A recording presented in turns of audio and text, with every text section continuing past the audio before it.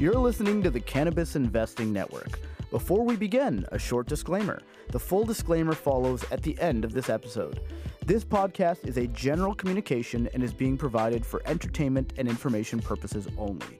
It is educational in nature and is not designed to be a recommendation for any specific investment strategy, plan, feature, or other purpose. Please enjoy responsibly. Hello and welcome back to the Cannabis Investing Network podcast. My name is Manish, and what a interesting night, week, year it has been. First of all, nice to see you here, Abby. I only get Abby this time? You've been building me up as the political correspondent to the White House for the last 3 weeks on the Super Bowl night or day. Sorry, can I try again?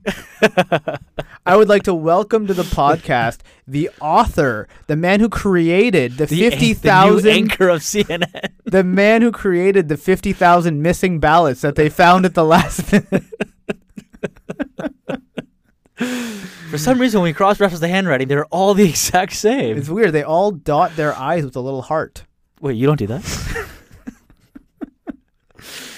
Did you enjoy watching America, the series finale? Ha ha ha.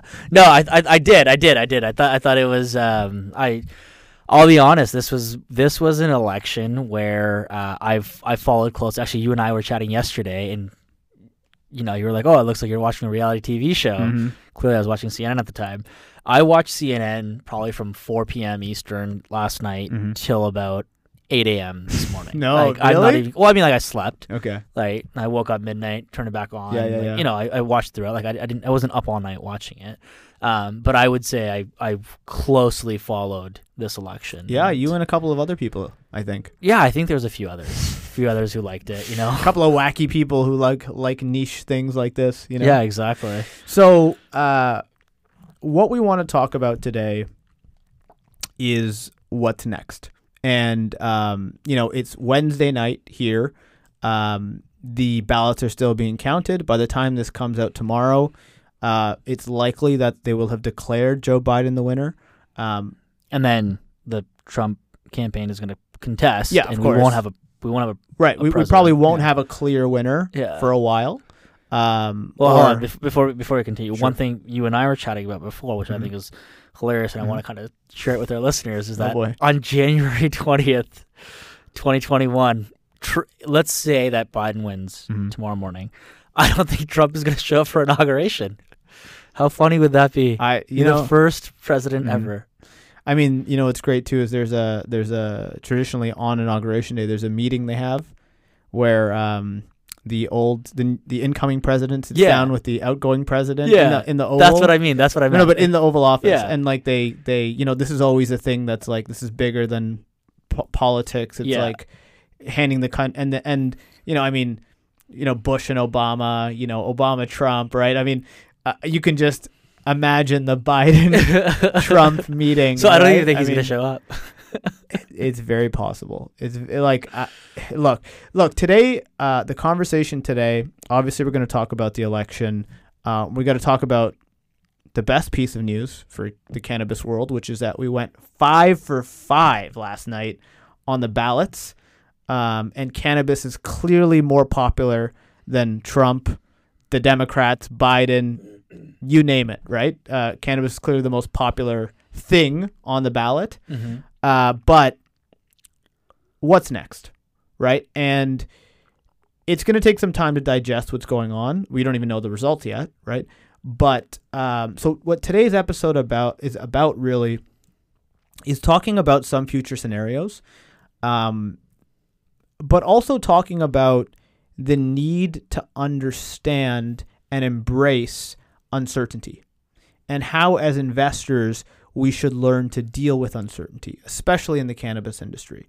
So we're going to go through essentially some thinking, a couple of different scenarios that are sort of opposite scenarios, and then how we think about the different possibilities and outcomes, obviously related to cannabis, and how, as investors, you responsibly manage your portfolio and prepare yourself for whatever the reality might be. Okay. So that's the idea is today we're not, today there's still a lot of uncertainty in the air. There's probably more uncertainty today than there was yesterday. No, we have a clearer idea now, right, of what's probably going to happen. Well, right? Here, I'll give my 2 cents. Yesterday, okay, this was the day before the election. The day of the election. The day of the election, right. or whatever. Let's use the day of the election. Biden was going to win by a landslide. Okay. So there's a lot of certainty that Biden's going to be the next president. The election did not play out that way. It's neck and neck. Okay, so the polls are absolute rubbish. Correct. And I've given you privately my disdain towards the polls. I would probably cancel my Economist subscription after this. Just be like, it's you're paying for anything, right? It's like small cap cannabis in 2017. It's totally analyst predictions. Exactly. But I will say, on polling, and by the way, last time we said, look, polling is inherently flawed in general, but when it comes to Trump, it seems to be really, really flawed.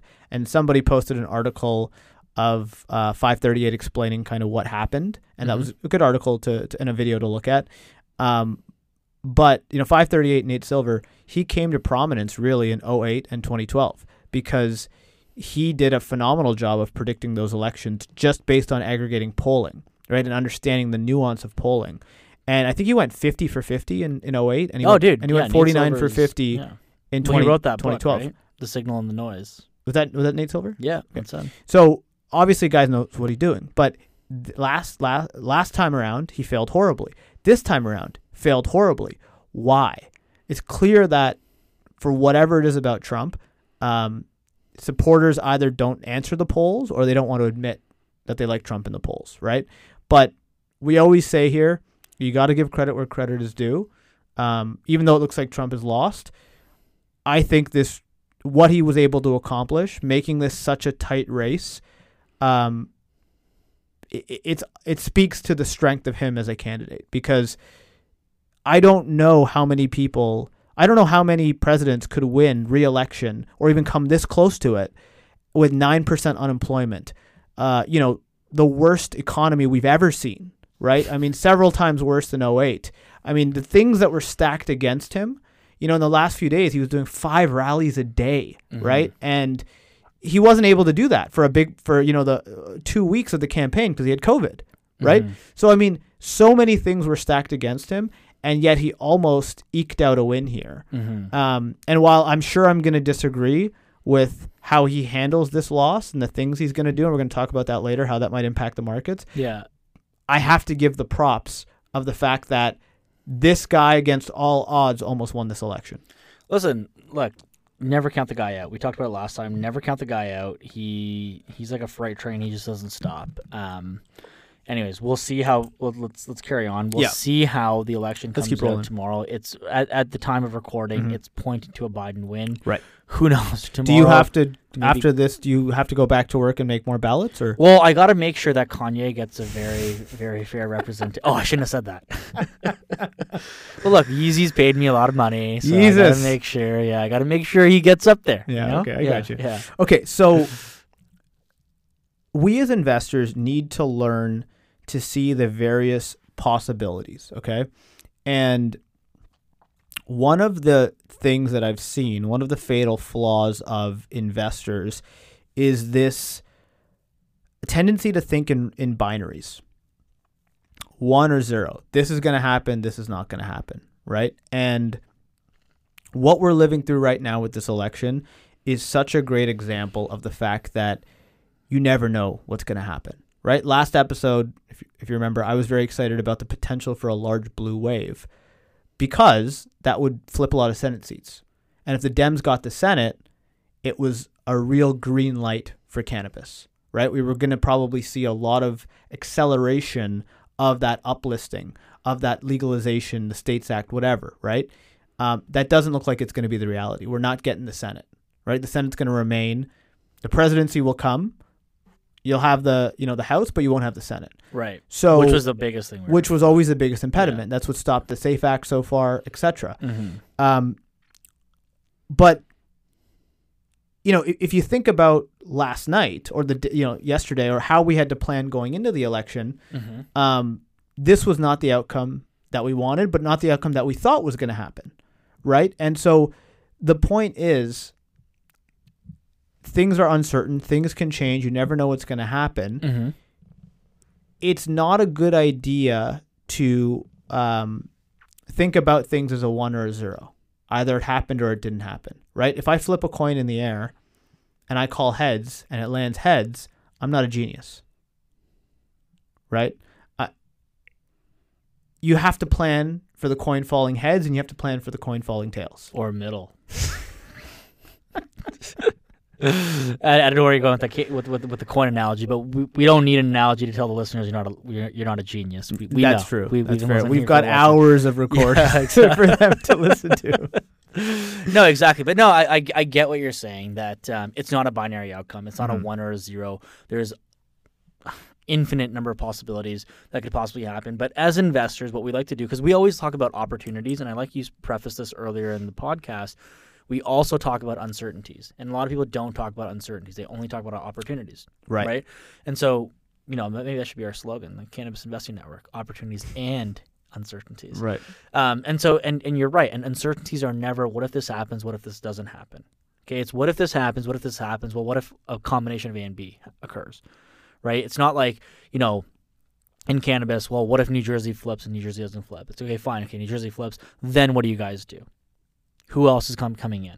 Who else is doing this? Those are the questions that we sort of ask. So it's not binary. It's definitely not binary. In capital markets, when companies are public, it seems binary. And the reason it seems binary is because a lot of people will look back at what happened and say with certainty and conviction in their voice, well, this occurred because A happened, this occurred because B happened, this occurred because C didn't happen, which may not necessarily be the truth. Right.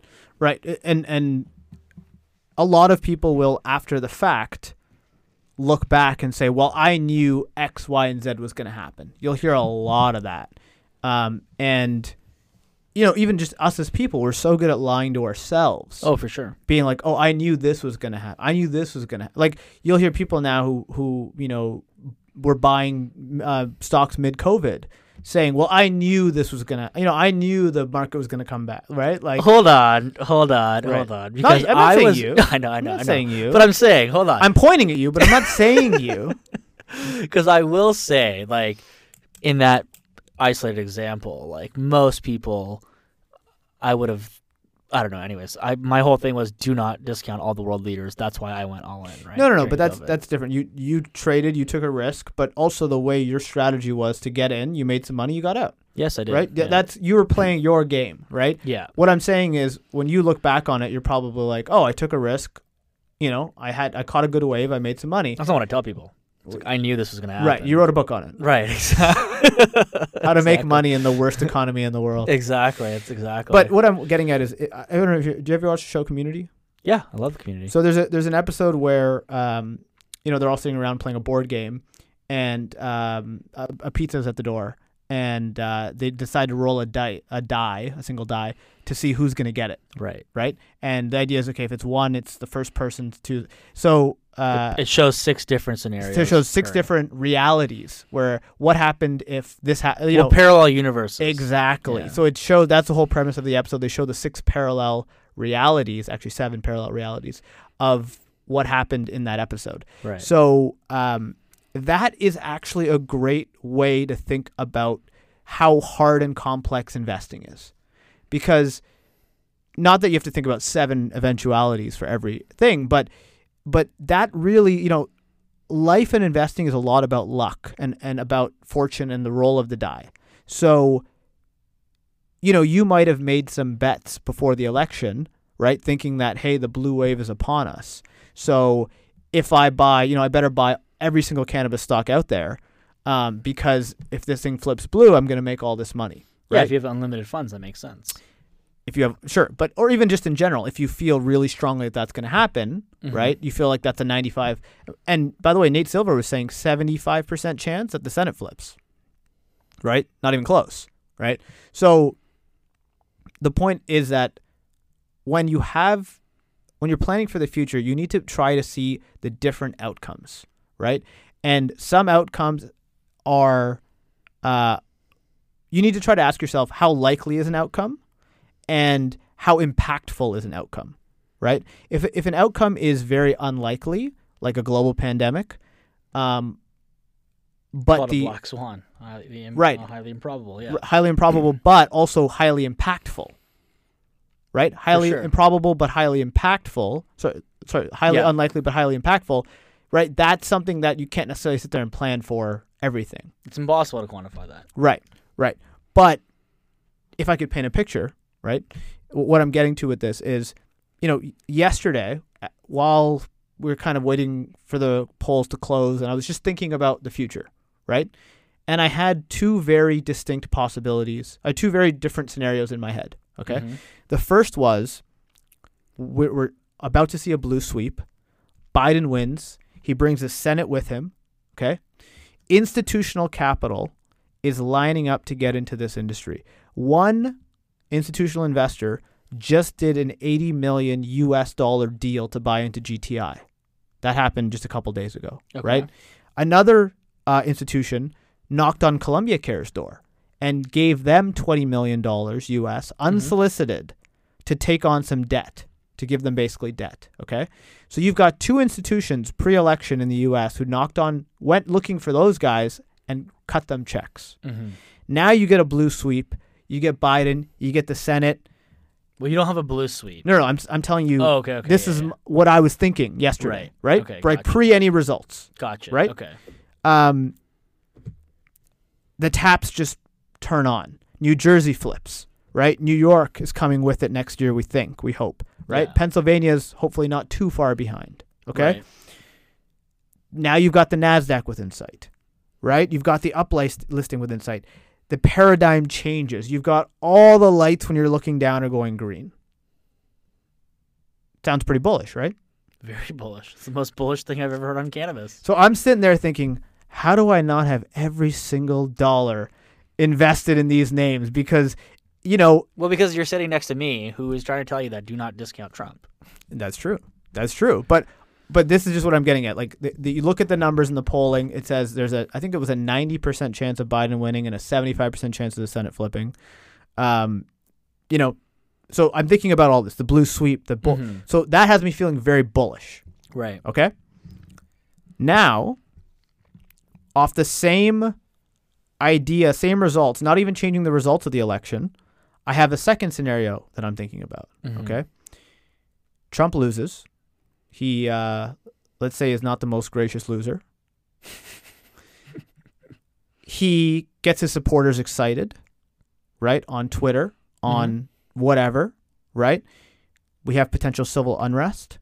Right? We contest the results. The law firms that he's hired lawsuits already being filed right now. Right, but litigation is one thing, right? Yeah. But civil unrest and people with, who are heavily armed causing disruption in the streets is a separate thing, right? Like, obviously very different.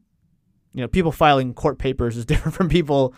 Yeah, I mean, but listen, this is. Okay, this. I'm just giving you a possible, what I was thinking. Right. Okay, yeah. I just want you to understand that. Sure. So you have that layer of, negative outcome. Okay, so that plus this idea of a very dark winter ahead, right? COVID numbers continue to go through the roof.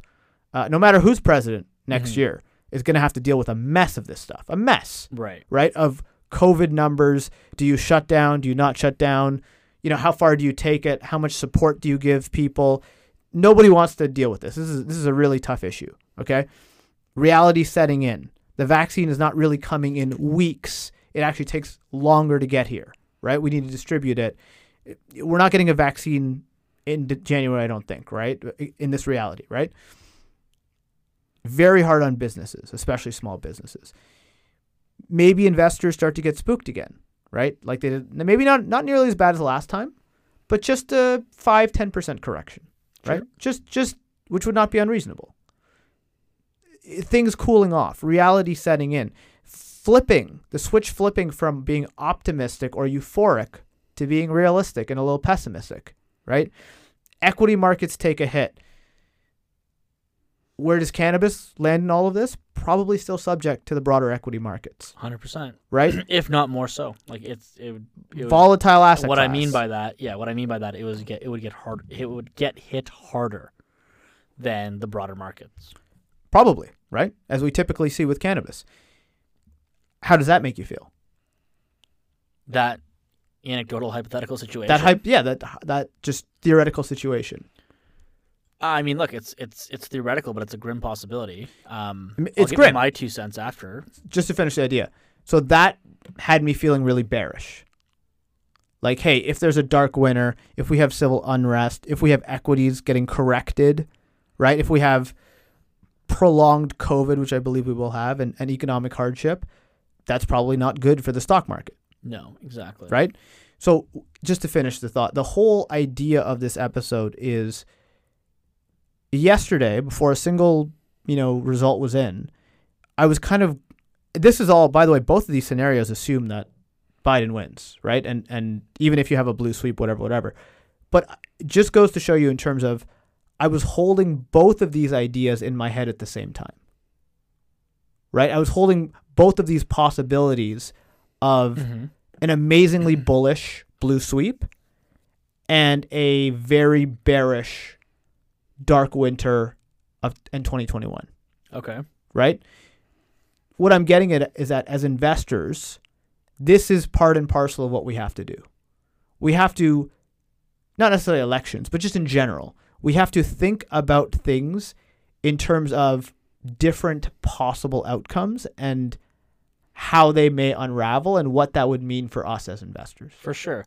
And I think you did a good job by going more in depth than most people would in terms of that investment. But one thing that I didn't hear in your scenarios there, which is, I think I talked about it a couple episodes back, and this is sort of what I've been predicating my entire portfolio based off of, and it's playing out, which is it wasn't going to be a blue sweep. Mm-hmm. I always said it doesn't matter which candidate wins. Sure. Right? The results are getting contested. Yep. Mm-hmm. Regardless. Mm-hmm.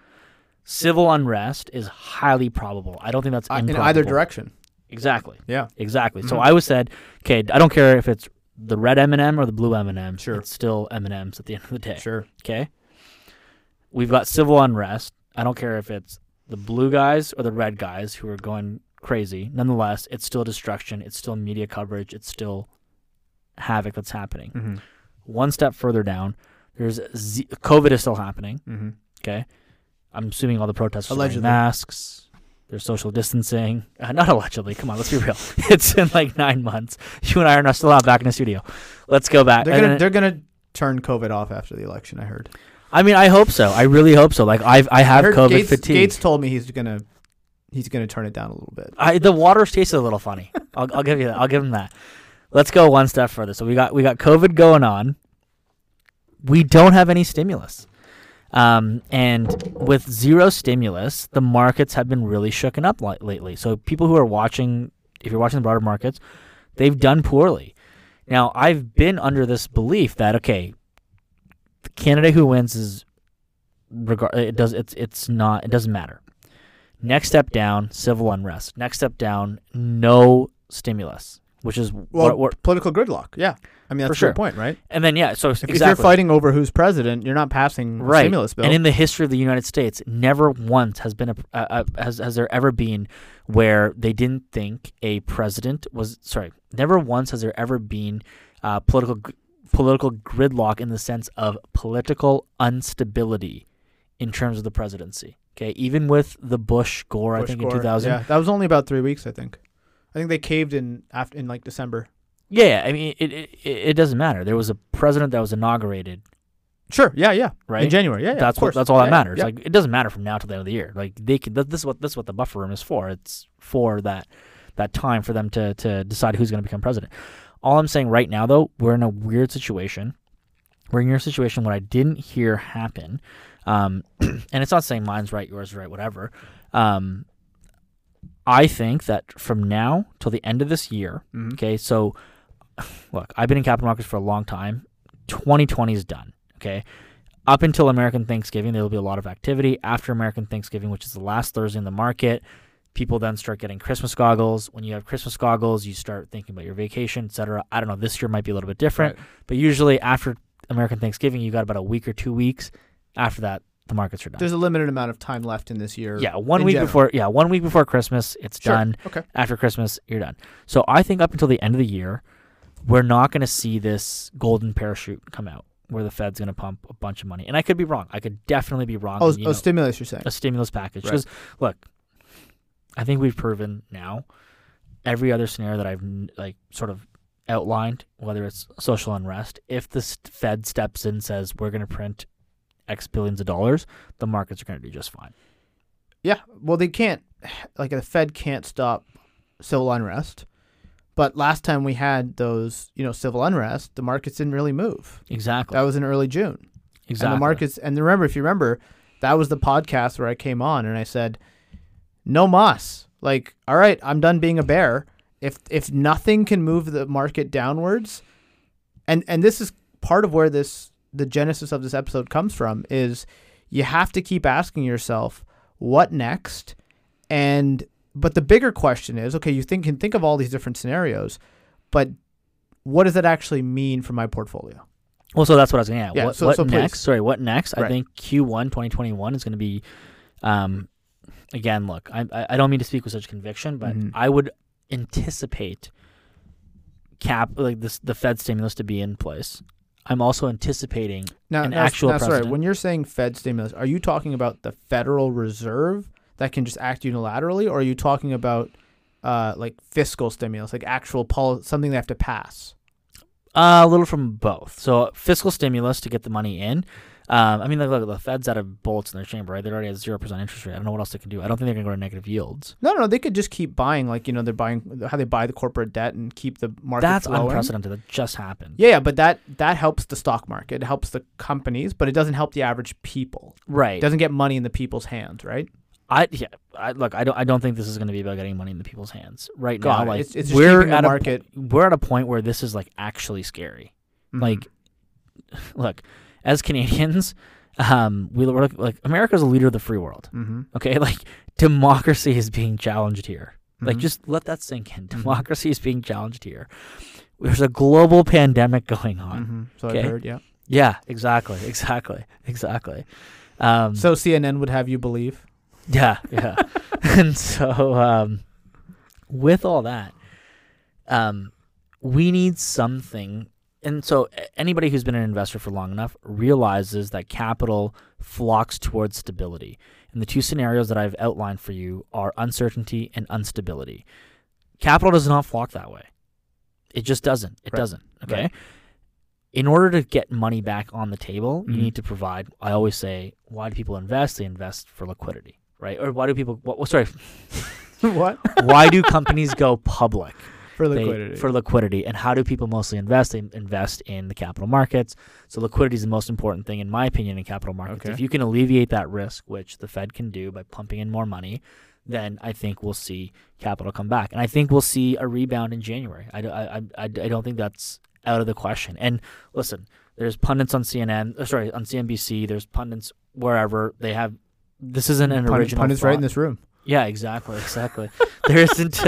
This isn't an original thought. This is something that has been articulated by a lot of people. I've just pieced together things that I've liked, and this is where I think the scenario. Sorry, what is the bottom line though? I'm not sure I understand. Civil unrest. Okay, civil unrest. I think the rest of the year, we have not a lot of time left in the year. Right. So what happens? So if anybody's looking to invest, I would say, if you're looking to invest, listen, you might miss out on some upside, but it comes at the cost of this. If you're looking to invest, let's say $10,000, put $5,000 in now, keep your other $5,000 until January.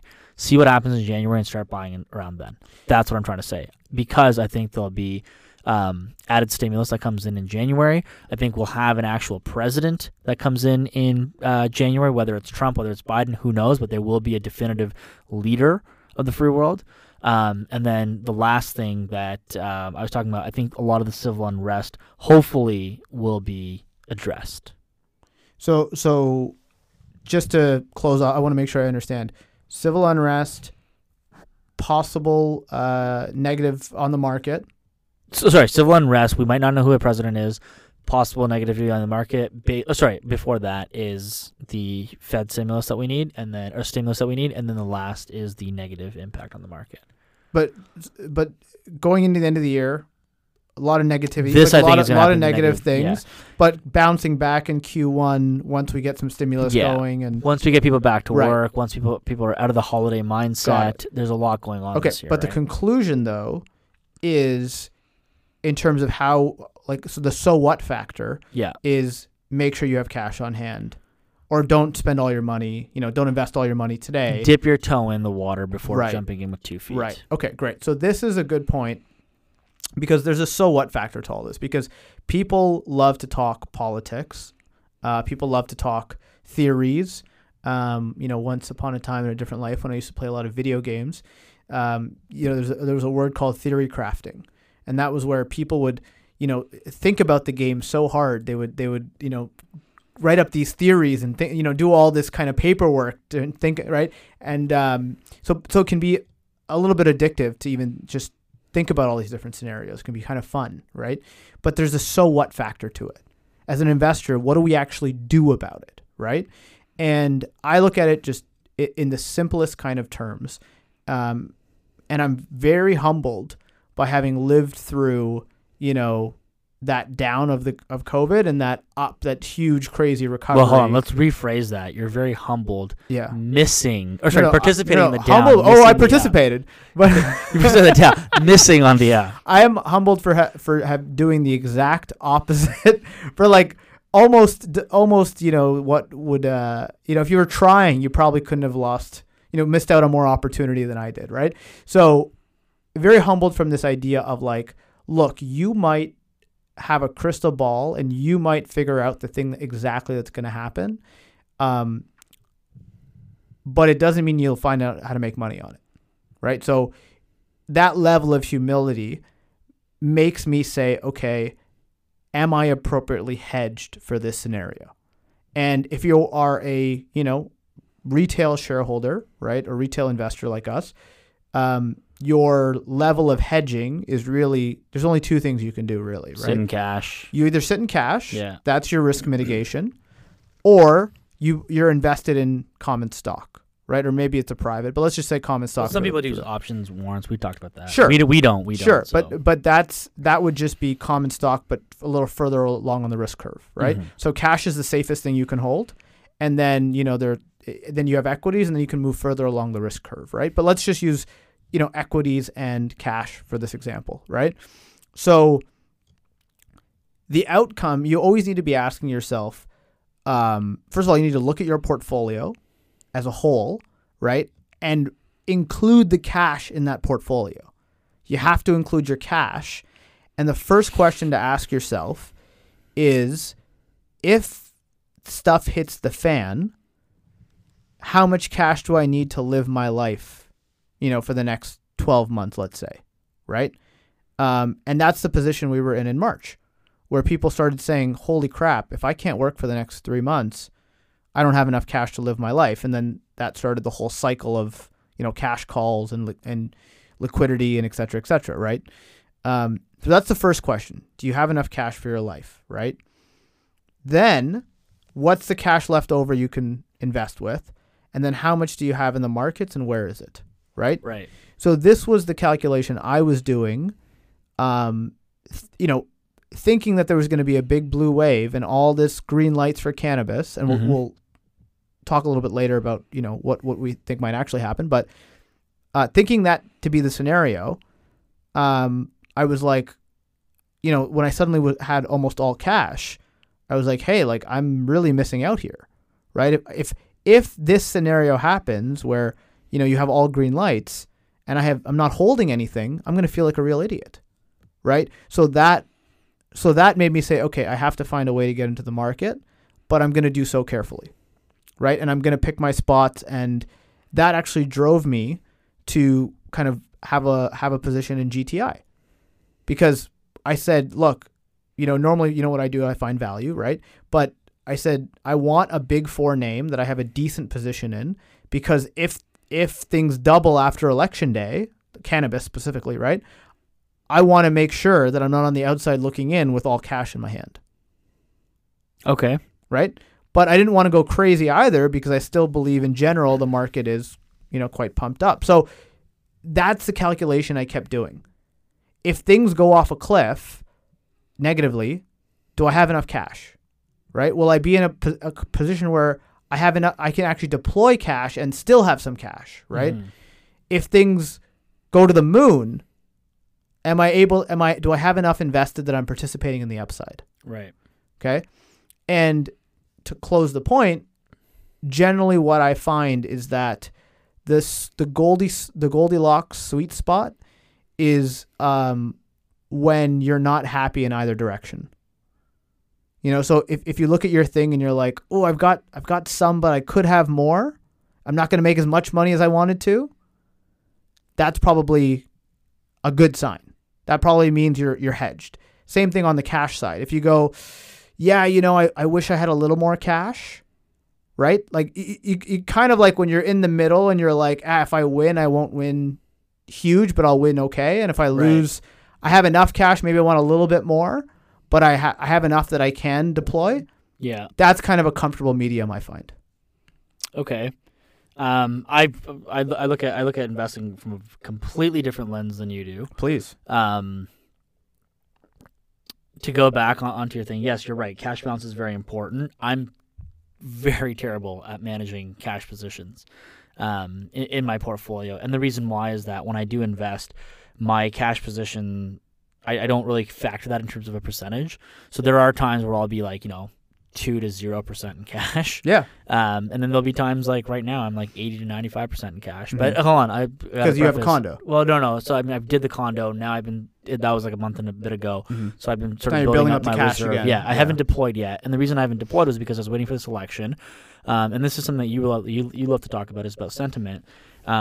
Sentiment was at an all-time high when I started building my reserve. Sentiment is at an all-time low. This is a great time, in my opinion, to start deploying. But again, I outlined what I think is going to happen with the civil unrest, the geopolitical. It's not the geopolitical. Sorry, the political uncertainty, and then the lack of stimulus for the rest of the, and then given the timing for the rest of the year. Again, my strategy is if there is an attractive opportunity, which there are a couple that I've looked at, only put half the amount of money that I want to put in now, and then put the rest. Put the other half in January as a way to hedge. Yeah, so, again, the idea being you have enough cash. Right, but let's say, assuming everything goes my way, I'll say by February I'll have zero in cash again, or maybe like 1% in cash again. Yeah, so I would suggest to you... keep 10% in cash. And I don't know what the number is, right? It ultimately depends to what that... Like, it's easy to talk percentages, but it depends what the actual dollar figure is too, right? Because if somebody has $1,000, we talked about this before, it's sometimes hard to cut that up too small, right? Because you lose too much in trading fees and whatnot, right? But in general, right, things in general are not like a screaming buy necessarily right now, right? So but just pick your spots, I guess, right? Like look at what's ahead of you. Look at where you think things are going. And also understand that we're at a point right now where there's been a lot of build up to this election, obviously. But in terms of cannabis, right, there's a lot of news that's coming out right now and will continue to come out over the next probably 2 to 3 weeks because we've got a lot of earnings reports ahead of us. The earnings reports will probably be very good, especially for the large MSOs. Because their core markets have performed phenomenally well. Illinois has done exceptionally well. Pennsylvania has done exceptionally well. Florida's actually a little bit flat, funny enough. So I'm curious to see if we see a flat-ish quarter out of Trulieve. Okay. Trulieve knows what they're doing, so Kim will find a way to squeeze every dollar of EBITDA out of that flat-ish quarter. And I'm sure but it won't look as good as my prediction. It won't look as good as what Curaleaf and GTI and Cresco have to show. That's my feeling. But what I've seen is, if you just dial it back to Q2,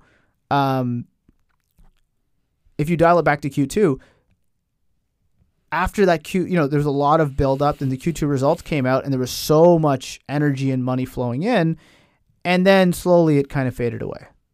Right. So one of the things I'm realizing is, how ADD we often are as investors, right? And I think it's possibly just how the world is today and how the market investors, is. Investors in like even in history have always gone to the newest, shiniest object, right? I think it's getting worse though. I think it's getting worse because of with like the Twitter and just investors, especially in cannabis. Investors are typically younger, right? Like a lot of the cannabis skews to younger people in terms of the industry and the investors and whatnot. Right. And I've talked to people where, my classic thing is I go, I think this is a good 1 to 2 year hold, right? And then 3 months later, I'm like, oh, I'm out. Like I'm out, right? So it's like I'm trying to teach myself the patience, right? Of, and that's why I always say I feel like I do better on the privates because I'm forced to hold. Right. I put the money in and I change my mind. It's too bad. I have to sit there and hold it, right?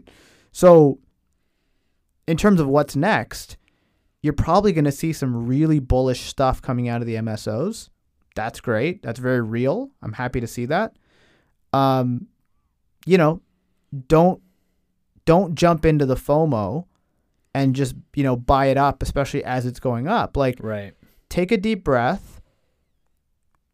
If you have all cash, yeah, you probably need to have something invested.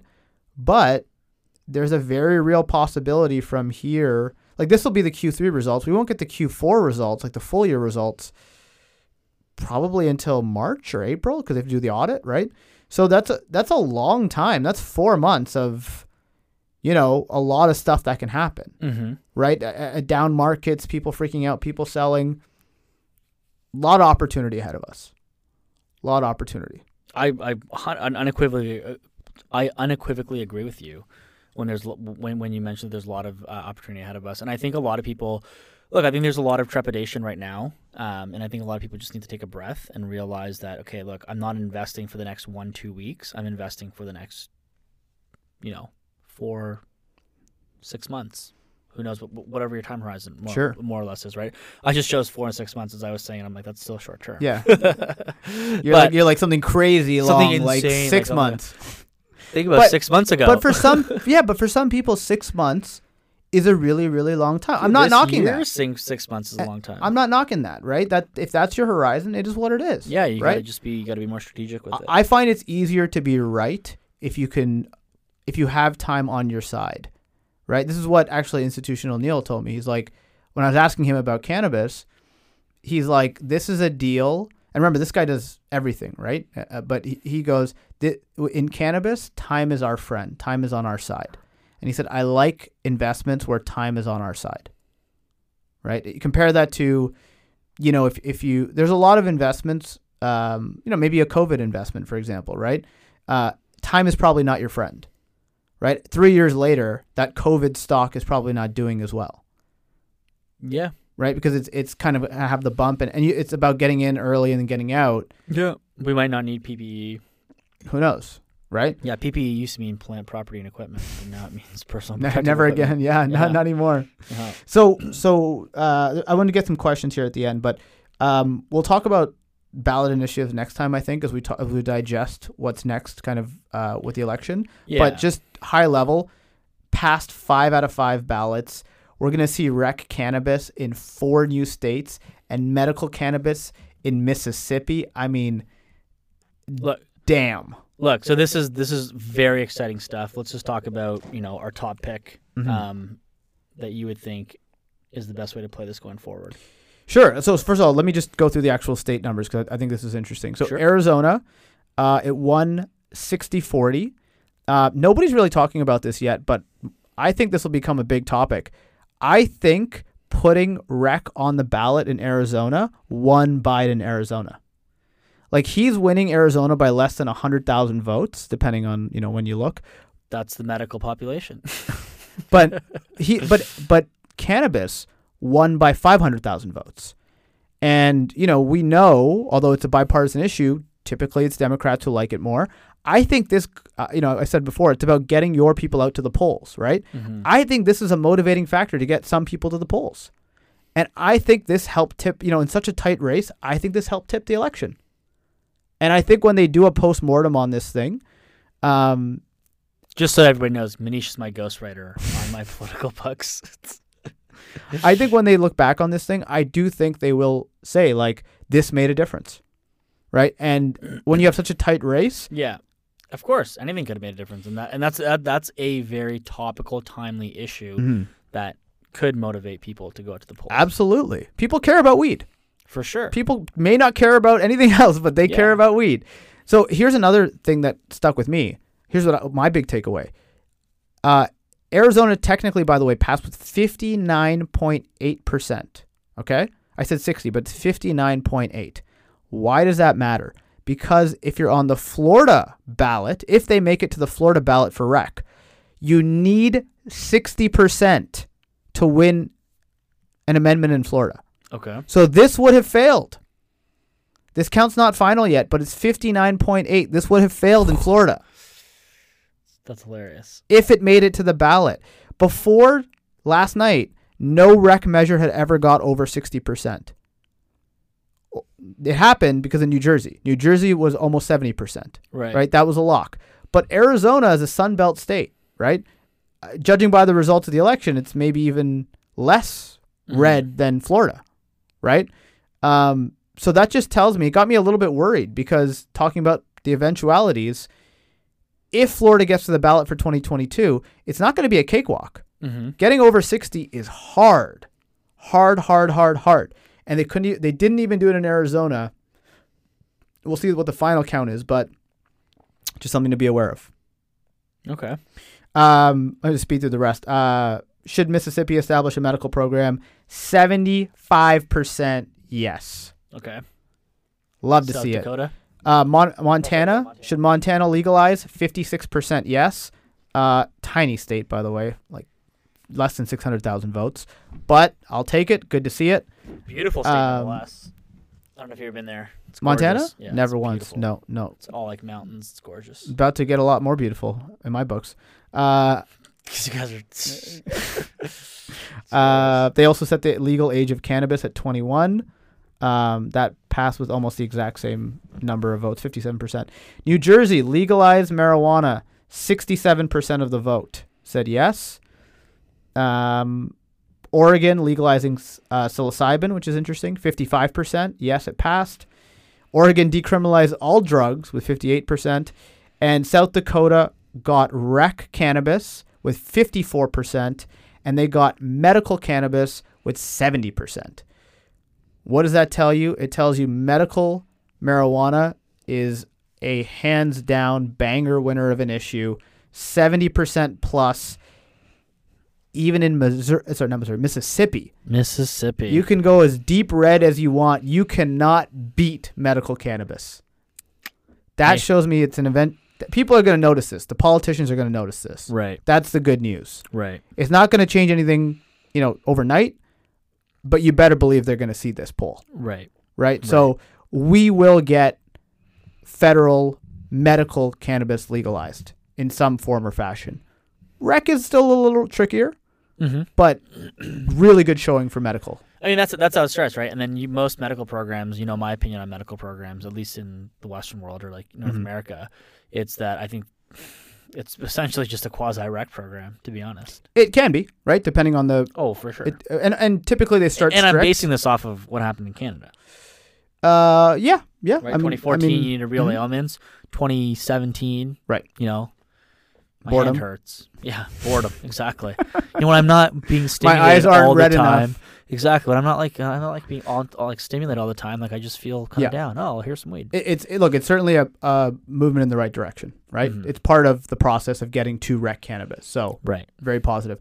Let's get to some questions to finish it off. I thought it was fun to take. Oh, sorry. Last thing I want to say about this whole election thing.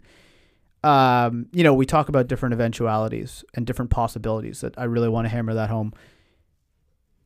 Cannabis was cooling off big time. September was cooling off big time. We did an episode on hey, I know I said, election trade. It doesn't seem to be happening, but I still have hope, and here's why I have hope, right? We did that whole episode, right? Oh, yeah, you're talking about this year. Yeah, this year. Sorry, this year. I for some reason, when you say cannabis cooling off, I instantly think 2019. Right, you're still scarred mentally. Oh, from the great cool down, mentally, the ice age, the cannabis ice age. Not mentally, so fiscally, I was scarred. Yeah, you and me both. So, but I just want to point out what turned the ship around. Kamala Harris. 10 seconds in a debate, looking in the camera and saying we will decriminalize marijuana, right? What else happened from there to where we are today? Nothing. Yeah, but that's substantial. The vice president candidate, and the leader of the free world, looks directly in the camera and says, like, I got you. Yes, that's right. She was saying it directly to me. I did feel that way. But the point I'm just making is, like, you know, the debate after, Biden had a chance to talk. Like, they asked him about drugs specifically. And he talked about drugs. He talked about rehab. He never mentioned, you know, decriminalizing marijuana one time. So he had the opportunity, he had ample opportunity, and he passed on it, right? All I'm saying is momentum is what investors decide to pay attention to at any given day.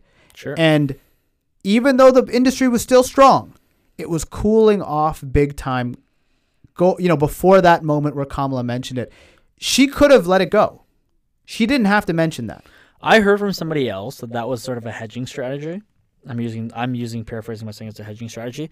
By having the vice president or the candidacy for the vice president talk about cannabis, it was a good way if, let's say, it didn't poll well, to be like, well, it's not a Biden topic. It's a way of getting it out there without putting it on the candidate. Exactly. I agree. That's is absolutely true. Yeah. But I also believe, Kamala Harris was the sponsor of the MORE Act, right? That is one of the most progressive pieces of legislation we've ever seen. Right. Her official stance was to legalize, right? When she was running, at the beginning of the whole process, right? Yeah. So all I'm getting at is that different realities. She didn't have to say that. She could have not said that, right?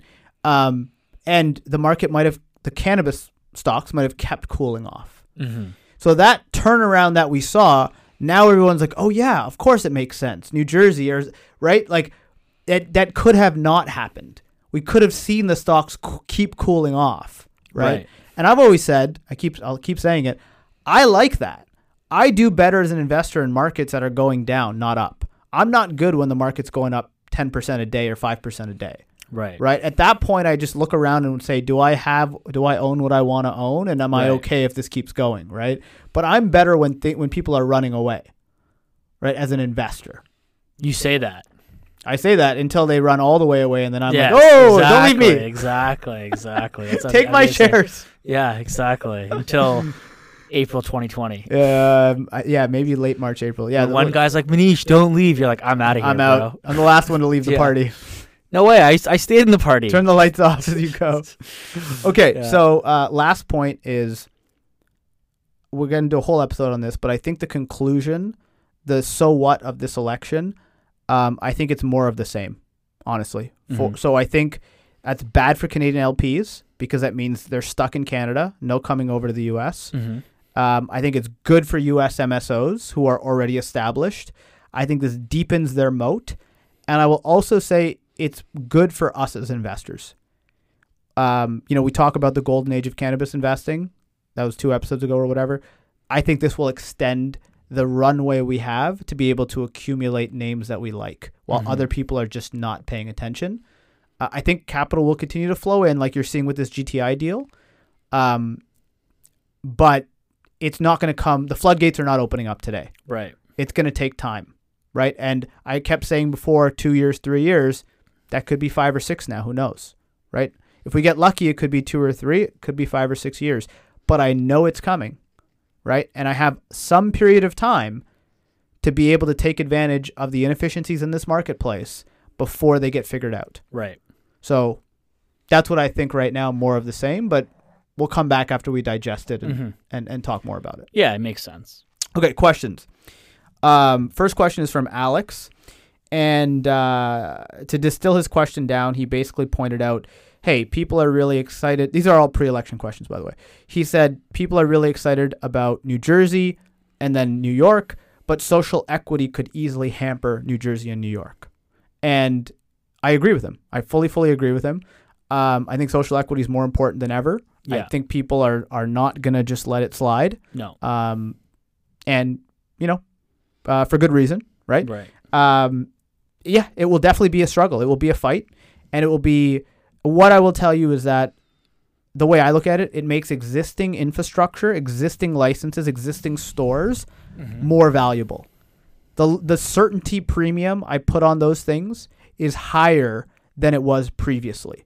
So if you're in New York and you have, your 5 stores, I can't remember what it is, but you have whatever, a couple stores and you have your grow built out, I put a lot of value on that, more than I would have before maybe, because who knows what's going to happen with the licensing structure, right? Okay. But I will say, with New Jersey and New York, I think you're going to see, I don't think we're going to miss legalizing it again, right?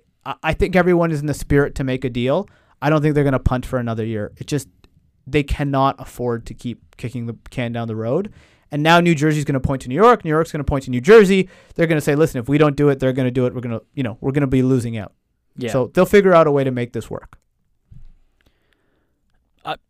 I agree 100%. I mean, look, social equity is definitely going to play a role in how the success of the states go. But I always look at those 2 states. They have massive addressable markets. 30 million people. So a little of a lot is still a lot. Absolutely. Right? Absolutely. So, and I think there's money for everybody, here. Social equity should get a piece of the pie. 100%. But the MSOs are going to kill it in those 2 states. For sure. Kill it. And, just on the theme of the episode, different possibilities. You could see a possibility where, things go really far left and, they get shut out. They go, no, it's only social equity. Those medical guys, they only get to do medical, right? Right. I don't think that's going to happen. If last night proved anything, it's that America is more conservative than people thought, right? Even in places like New York and New Jersey. Yeah. So I don't think that's going to happen, but be aware of the possibility. For sure.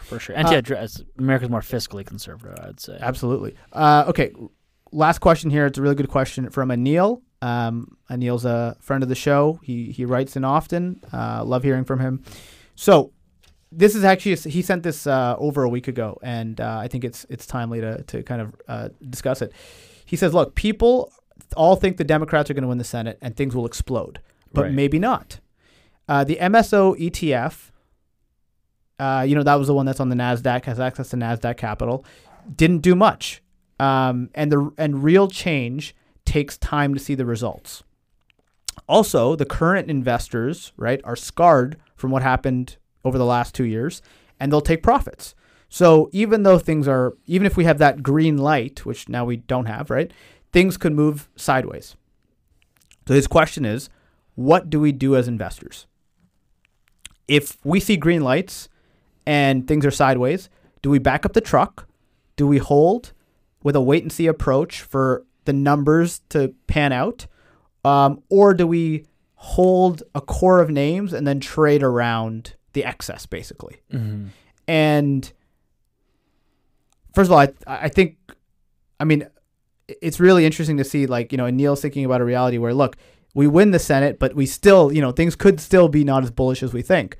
Well, now what do we do in this reality where we didn't get the Senate? Right. Right? So it's just funny to think about, see how the different things pan out. But I think he makes a really good point, which is that I've said many times, I think people overestimate what could happen in 2 to 3 months and underestimate what could happen in 2 to 3 years. For sure. That's very well put, and I think Anil will appreciate that. Yeah, and my answer to this question is, I think the best strategy right now, from my perspective, is a hold, a core, and trade around the excess.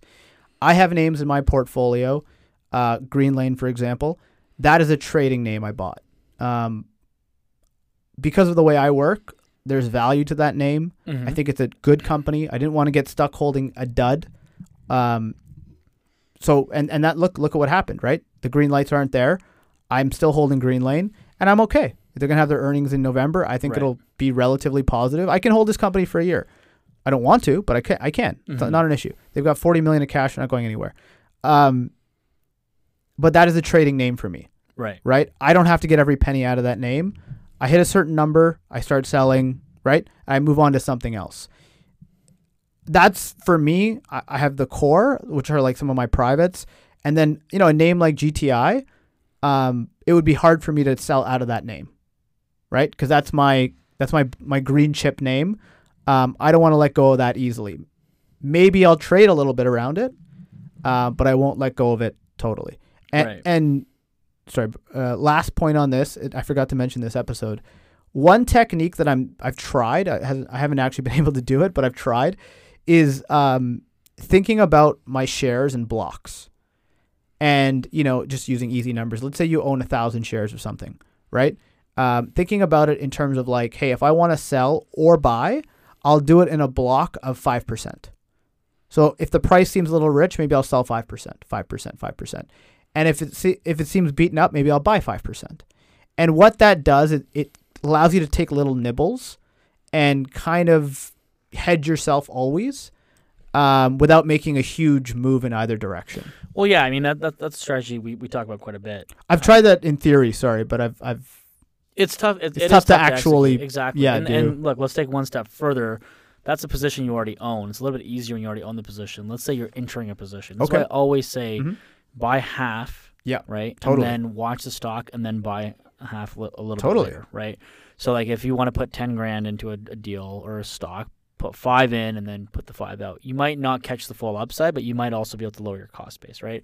It's a good hedging strategy. Right. And the other thing that I always say, which I don't practice, well, I haven't been able to practice in the last little bit, is up double, sell half. Right. That's one that I really wish I always do. But it's tough when you're up double. You're like, oh, buy more. Yeah, and I'm not a huge fan of up double, sell half. I understand, I get it, right? But you're just de-risking yourself. No, that I understand. But I guess it depends on the name. It depends on the percentage. That is a good discipline strategy. Up double, sell half. It's like if you golf, right? It's a course management. That's all it is. Listen, you're just trying to inch the ball up, right? Course management is very important. I would be a good golfer if I had better course management. Okay, fair enough. I have terrible course management. I thought it was your long game that was the problem. No, my long game is good. It's my short game that's brutal. So to finish this question off, Anil, I think so by the way, Abby, you mentioned, buy half instead of buying the whole thing. I really, really like that strategy. I'll even sometimes buy like a third or something. Yeah, whatever number you like. Just don't like don't put your entire position right up. Here's why, because there is a sort of emotional obviously emotional component to investing, but you can get very excited when you think you found a good deal. Oh, for sure. Right? And you just want to go out and buy a ton of it because it's going to go up, right? Yeah. And then God forbid it actually does go up and you're like, oh, I should have bought more. Right? Yeah. So, but what I've learned is that just like people in your life, right? Like you can meet somebody and they seem awesome. But if you've only met them once and you've only known them for, a week, how well do you really know them? Right. That's how I feel about companies, right? So sometimes people ask me, how do you have so much conviction about XYZ company, or why do you know so much about the company? And it's like, because I followed it for 2 years or 3 years, or, my knowledge of the company is going to be so much better after 6 months than it is after 6 weeks. Right. Because as you know, right, whenever I meet with management or talk to them, I always ask them what's going to happen. And, would you believe it? Every single cannabis company will tell you how amazing next year is going to be, right? And if they tell you, hey, in January, we're going to be doing this and this much in sales, right? Great. That sounds very exciting, right? I want to buy a ton. But instead, you go, okay, I'll buy a little bit, and why don't we have another call in January or February or whatever, right? And let's check in and see, does this company do what they say they're going to do, right? For sure. And if let's say the worst, as an optimist, let's say worst case scenario, they do what they're going to do, and you only put in half. You could look at that like, oh my God, like, I should have put in more. Totally. I missed out. It's like, no, you didn't miss out. Right. You still got to participate on the upside. You had skin in the game. What you did was you protected on the downside, and you still have that cash to deploy. Yes, your cost base goes up a little bit, but guess what? It's a de-risk deal because management has proven that they can execute. So when you ask them in February, well, what's April, May, June going to be? And they say, this is what April, May, June is going to be. You have a lot more conviction that they're going to hit that. That they're full of crap or they're not full of crap. Exactly. Now you know what kind of people they are. Right. Right? Do they, some people are overly aggressive, right? Some people are conservative. Right. Now we have a better read on that, exactly. Right? And that's it's a very cheap way to figure that out. And to wrap this episode up, that's really what we've been talking about is this idea of, you buy something, suddenly goes up a ton, you're like, oh, I'm a genius, right? Right. But what are you going to do if it goes down a ton? Like, I'll tell you, it's so nice to be able to have cash to be able to average down in a name than be stuck just sitting there holding it. Okay. Right? Like, that's to your point about that is seeing the different realities. Like, amateur investors, I'm including myself here, it's so easy to only see the one reality. You buy the stock, it goes up 30%. You're like, oh, like, I'm a genius, but I should have bought more. Yeah. Right? It goes down 30%. Oh my God, this company's a piece of crap. What am I doing? Right? Everybody take a deep breath, relax. The share price is in the short term voting machine, long term weighing machine. Give yourself some room in a volatile sector to be able to sell a little bit, take some profits. Doesn't have to be huge, but take a little bit of profits. If you don't have enough cash, right, raise a little bit of cash. And when it goes down, average your cost down, right? That's a very effective strategy too. So, Anil, a couple of different ideas in there, but I like the core plus the trading. That's what I'm sticking with right now.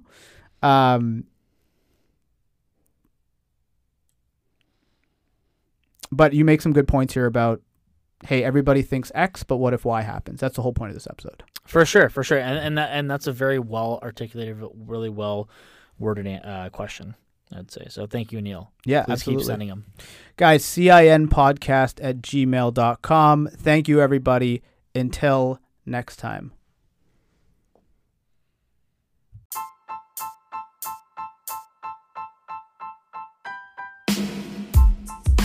This podcast is a general communication and entertainment being provided for informational purposes only.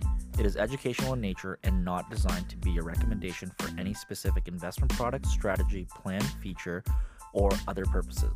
Any examples used in this podcast are generic, hypothetical, and for entertainment purposes only.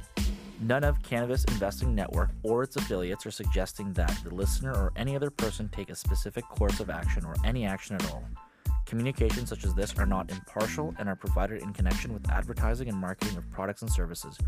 Prior to making any investment or financial decisions, an investor should seek individualized advice from a personal financial, legal, tax, and other professional advisor that take into account all of the particular facts and circumstances for an investor's own situation. By listening to this communication, you agree with the intended purpose described earlier. Opinions and statements of financial market trends that are based on current market conditions constitute our judgment and are subject to change without notice. We believe the information provided here is reliable, but should not be assumed to be accurate or complete. The views and strategies described may not be suitable for all investors.